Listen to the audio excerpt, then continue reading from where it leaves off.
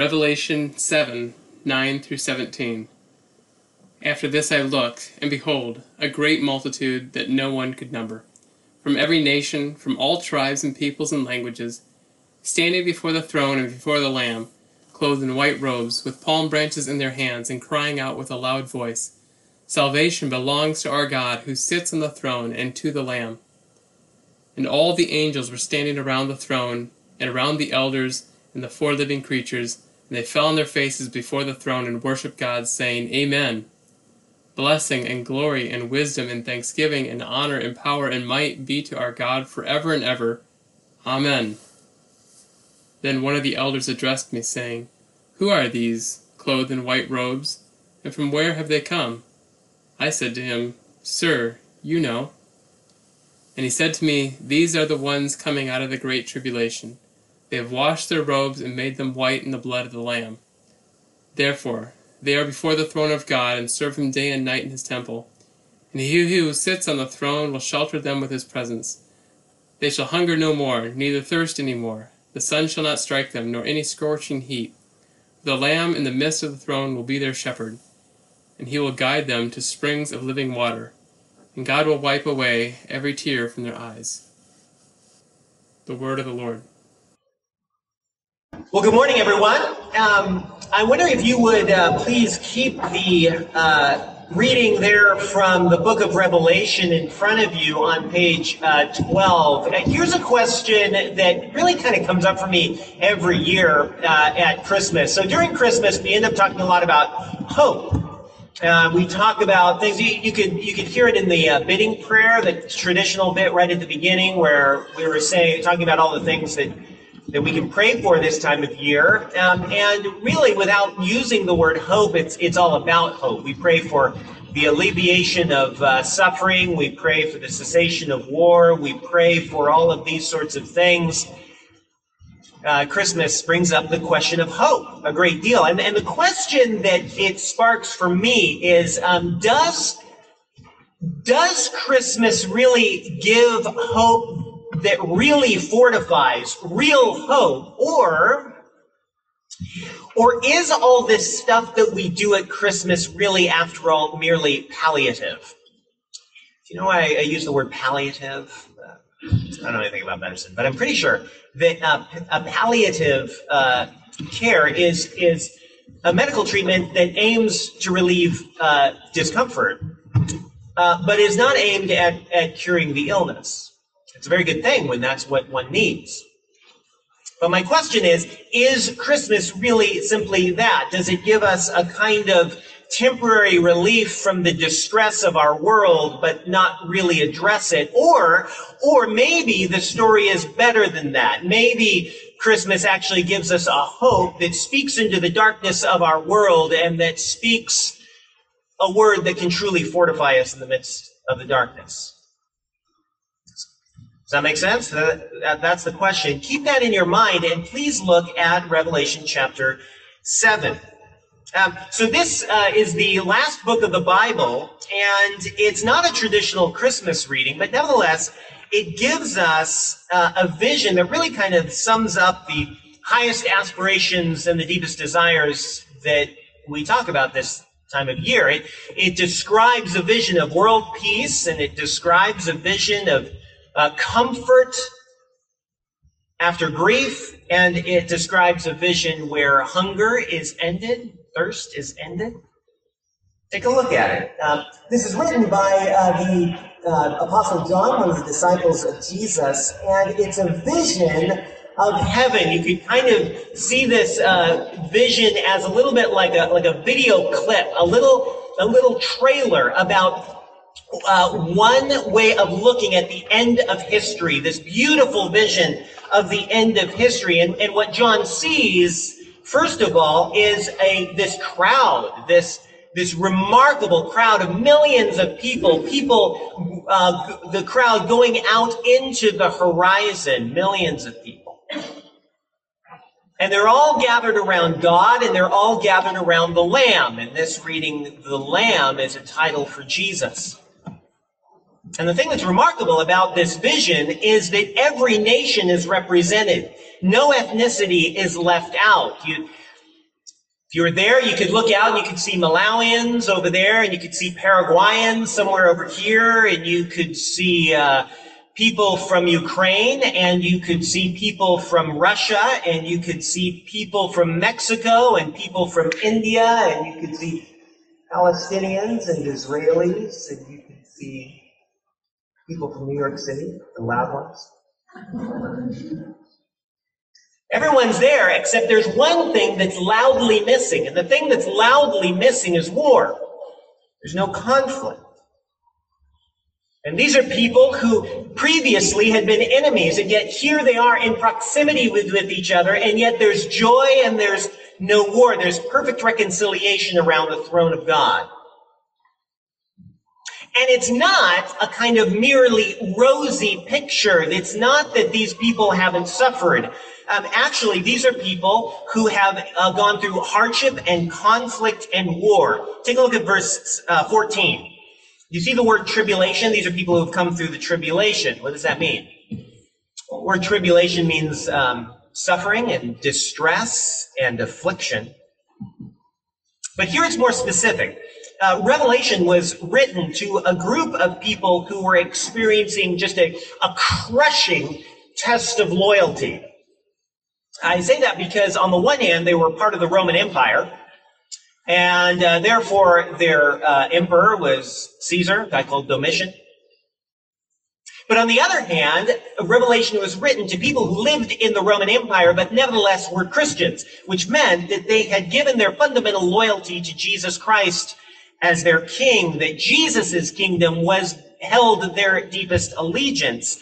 And these two loyalties of being part of the Roman Empire on the one hand, but being part of Jesus' kingdom on the other hand, they were coming into conflict and they were running into each other. And the people who received the book of Revelation were people who were crushed in the middle. And in the middle of being crushed, these people in this reading who come out of the tribulation are people who had preferred Christ over Caesar and every other loyalty in their lives. And verse 14 says that they had washed their robes in the blood of the Lamb rather than the might of Caesar. And they paid a terrible price for it. Verse 14, they had come through a terrible tribulation. They had suffered ferociously, and many of them had died violently. However, look at the last line. This is one of the most tender images of God you'll find anywhere in the Bible. It says that God will wipe every tear from their eyes. Just imagine the scene. God is here and he's healing their suffering. And it's not just that God is putting a stop to suffering in general, just that from now on there's going to be no more suffering. That's true, but that's not the point here. The point is that God is going to each individual and he's wiping the tears from each individual's eyes. And he's wiping not only the tears from each individual, but each individual's experience of pain.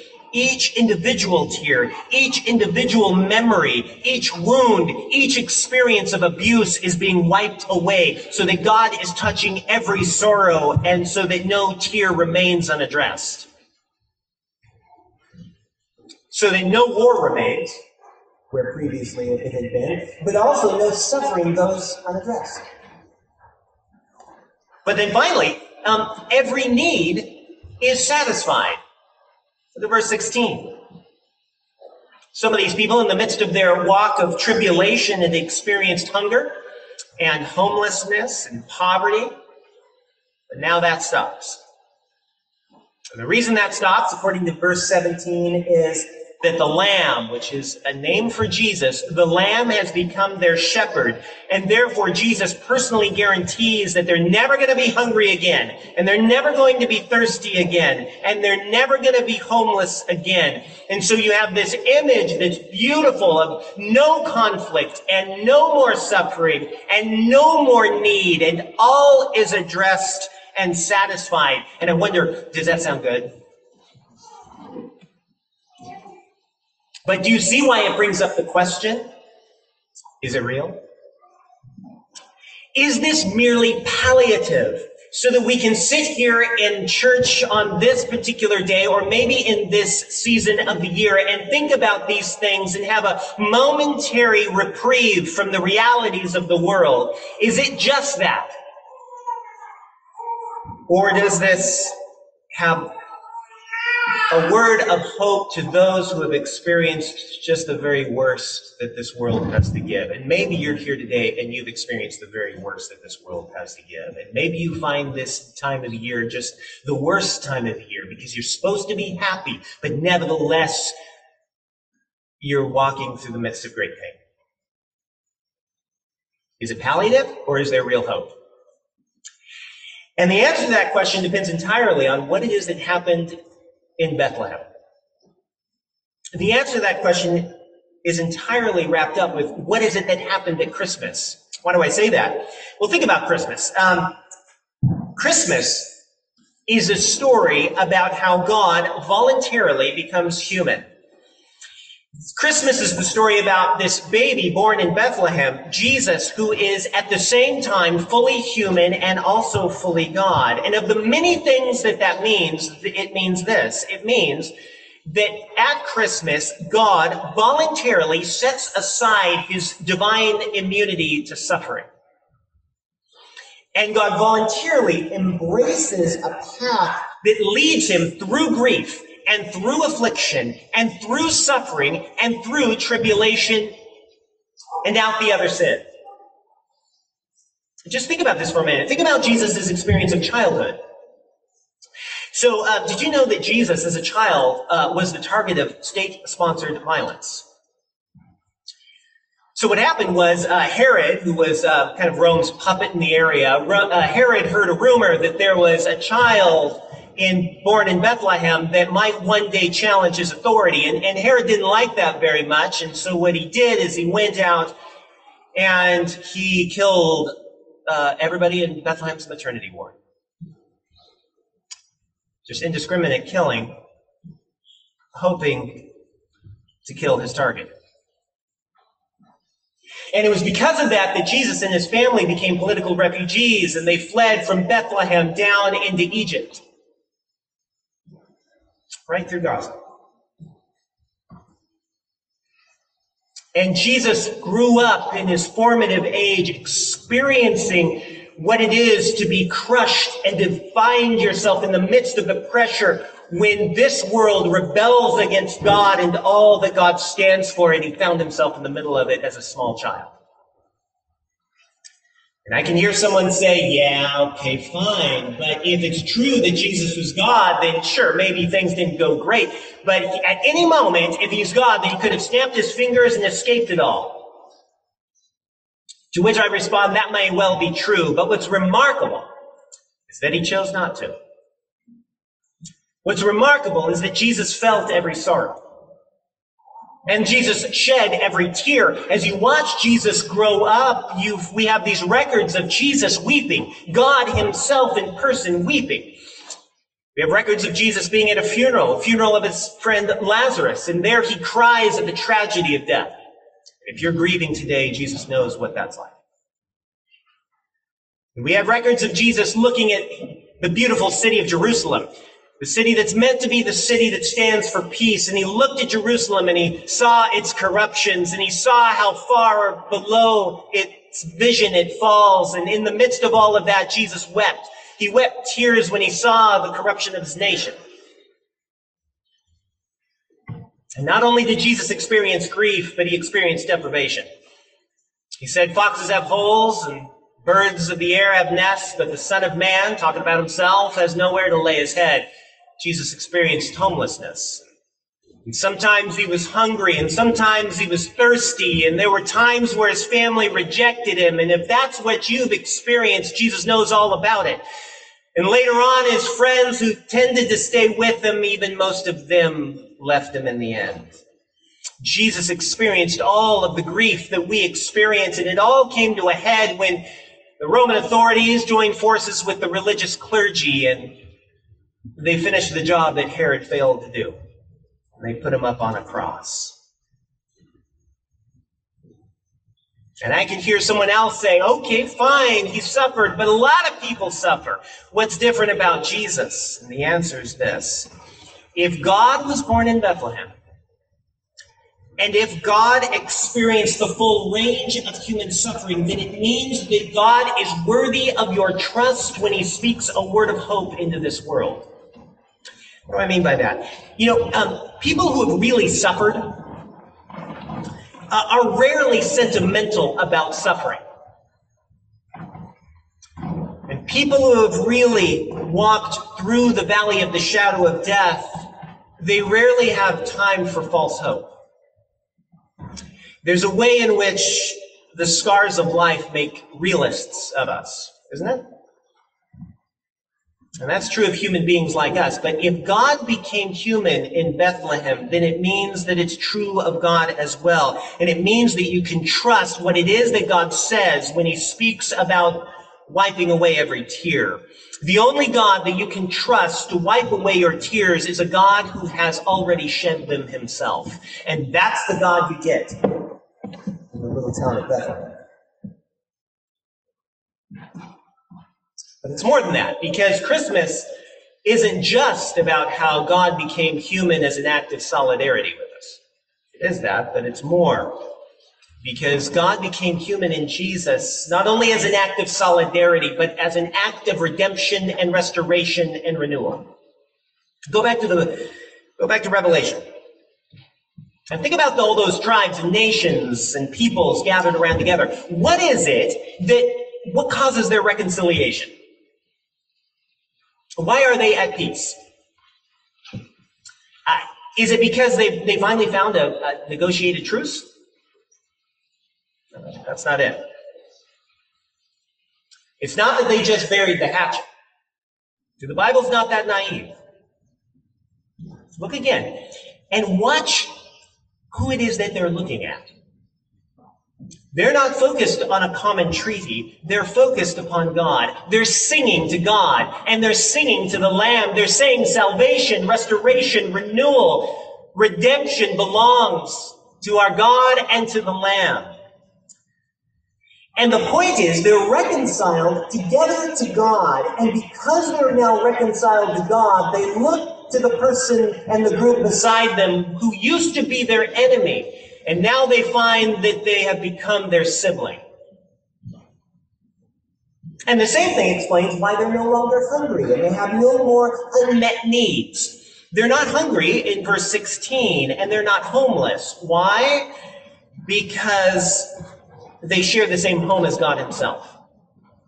They're in God's temple, and they're in God's home. Meaning they're part of God's family all together. And they're so close to God that God can reach out and wipe away every tear. And if God can wipe away every tear from their eyes, then that means that they're close enough to touch the face of God. They're looking at God as their Father. And the point is this. The only way we will ever experience true reconciliation of all our conflict and the true redemption of our pain and the true satisfaction of all our desires is if we are reconciled to God so that God becomes our home and we become his family. And that's exactly what Jesus Christ came to do. That was the aim of Christ's birth in Bethlehem.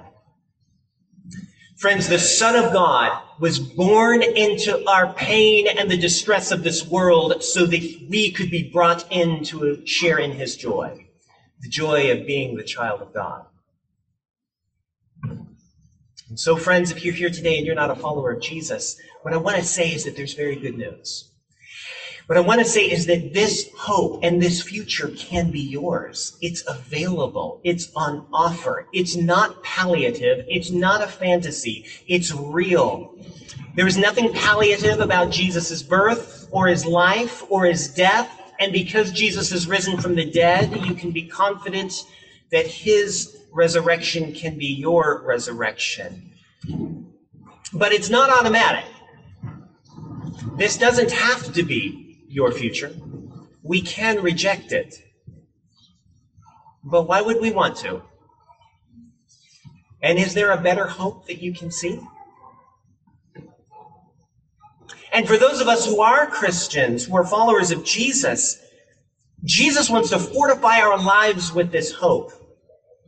What does that look like? Well, look at verse 14. And think about the early Christians. Verse 14 says, these are people who have washed their robes and made them white in the blood of the Lamb. What does that mean? Well, it means at least this. It means that the blood of Jesus Christ has become the orienting story of their lives. They have washed their robes and made them white in the blood of the Lamb. Jesus' suffering and his death and his tribulation has become the central identity of their lives. It's become the center of their story.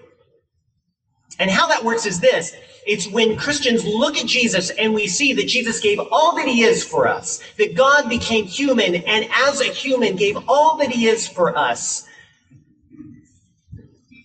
and died and rose again. And when you see his death and his resurrection, it will call forth a desire to give all that you are back to him in love.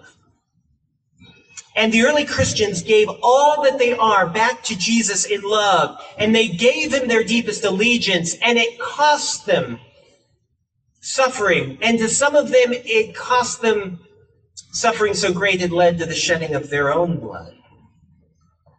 But that kind of courage is the mark of a life fortified by hope. And it transformed their lives. And the early Christians became famous for caring for those who were hungry and those who were suffering. And they became famous for people who wiped away the tears of others because they expected and they were looking forward to God wiping away their tears. And no one in the Roman Empire had ever seen an ethics like that. And the early Christians became famous for crossing tribal barriers and building multi-ethnic communities that we called churches. And these churches became closer than biological families. And the Roman Empire had never seen a unity and a reconciliation like that before. In other words, they began to reflect the beauty of the child that was born in Bethlehem. And Caesar couldn't stop it. He could kill him, but that didn't stop it. And that kind of courage is what it looks like to be fortified by this hope. And Emmanuel, that's where Jesus wants to take us. And to do that, we need to look forward and we need to look backwards. We need to look forward to the beautiful and certain hope that Jesus' life and his death and his resurrection procured for us. So meditate upon the hope. It's not palliative, it's certain for anyone who's in Christ. And as you look forward, also look back. Look back to the God who put his money where his mouth is and entered into the midst of the pain of this world. And listen to that God who suffered and who wept every tear that you will ever cry. Listen to that God speak a word of hope into the midst of your pain today. And as you do that, you will find yourself fortified with the courage to go out and reflect him in the midst of a world that's desperate to see a hope that is real.